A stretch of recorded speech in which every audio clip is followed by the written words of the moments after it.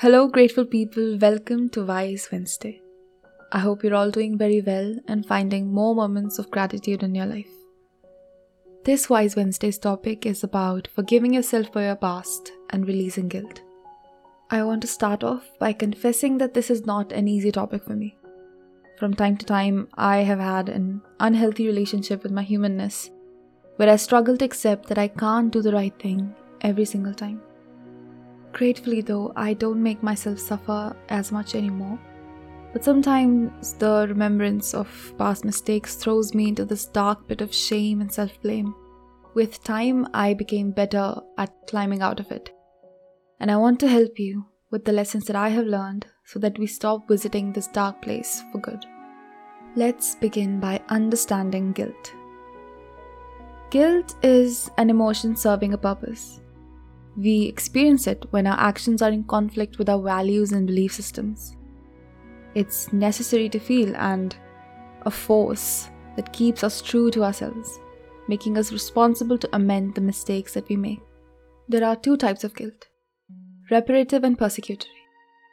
Reparative guilt is the one that helps us improve and redeem ourselves. It's when you forget your friend's birthday but make it up by visiting them as soon as you can with a big hamper of gifts.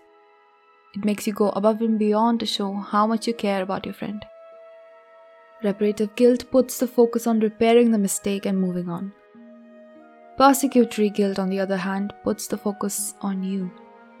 It makes you shut yourself away, not take enough steps to redeem yourself because you're so focused on the crash, and resorting to emotional torture by self-blame instead.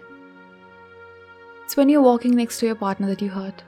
But instead of trying your best to make amends and do what you can for them, you stay in the toxic loop of relentlessly questioning how you could have something wrong. It doesn't let you move on and do what is healthy. It doesn't let you give the care that you need to the other person and the forgiveness that you need to give to yourself. It is important to forgive yourself. It is important to move past your mistakes and live your life. Let's learn how to do that now.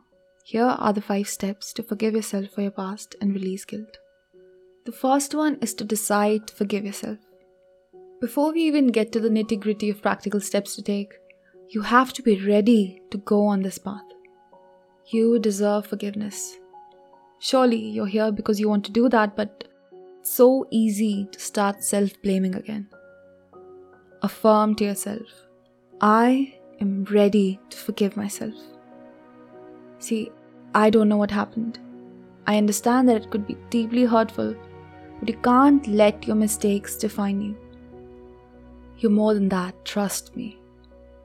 You deserve peace, and sticking to guilt will not give you that. Forgive yourself to let off this weight. It's not unfair. You're not going easy on yourself. This will help you do and be better. If you really want to do the right thing now, choose to forgive yourself. The second is to know that punishing yourself is not a form of redemption. I used to think torturing myself with negative and self-blaming thoughts was a way of making amends. I thought it was what I deserved after making a mistake. But all that led to was wasted time, a disempowered spirit, someone in pain, and no improvement. It was not right to keep the attention on myself and my failure. I realized the better and frankly the more intelligent thing to do was to get myself together and fix the dent. It's not good for our well-being to be that harsh voice in our heads. There are better ways to right the wrong. Make sure to do everything in your hand. There is a sense of satisfaction that you feel when you know that you ticked every possible box on the list. Something didn't go as you intended it to. Now, what can you do about it? Think of all the ways that you can make a better and healthier choice now. And go about doing this with a positive attitude. We are all bound to mess up sometimes. Some of us make bigger mistakes than others, but what's done is done. What can you learn from this? How can you ensure that you don't repeat the same mistake again? If you take responsibility for your mistakes, and decide to take every step to grow from them, you will succeed at turning an unfortunate event into something that considerably improves your life with those around you for the time to come. And don't forget to see the goodness in yourself. We have this obsession with giving more energy to the negative and to the faults. Chances are that you have done a lot of good things in your life. The number of times you messed up would be considerably low, but we are so hard on ourselves that the times we did the right thing become insignificant to us.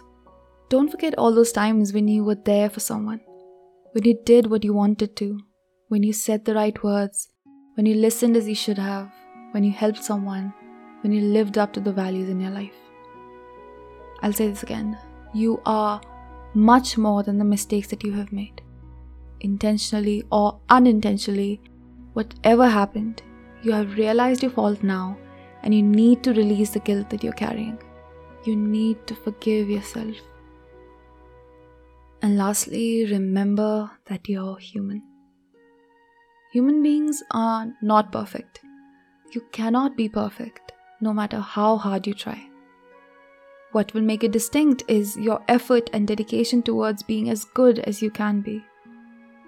Even when you mess up, even when you do something that you didn't intend to do, you will be defined by what you choose to do after your mistake, not by your mistake.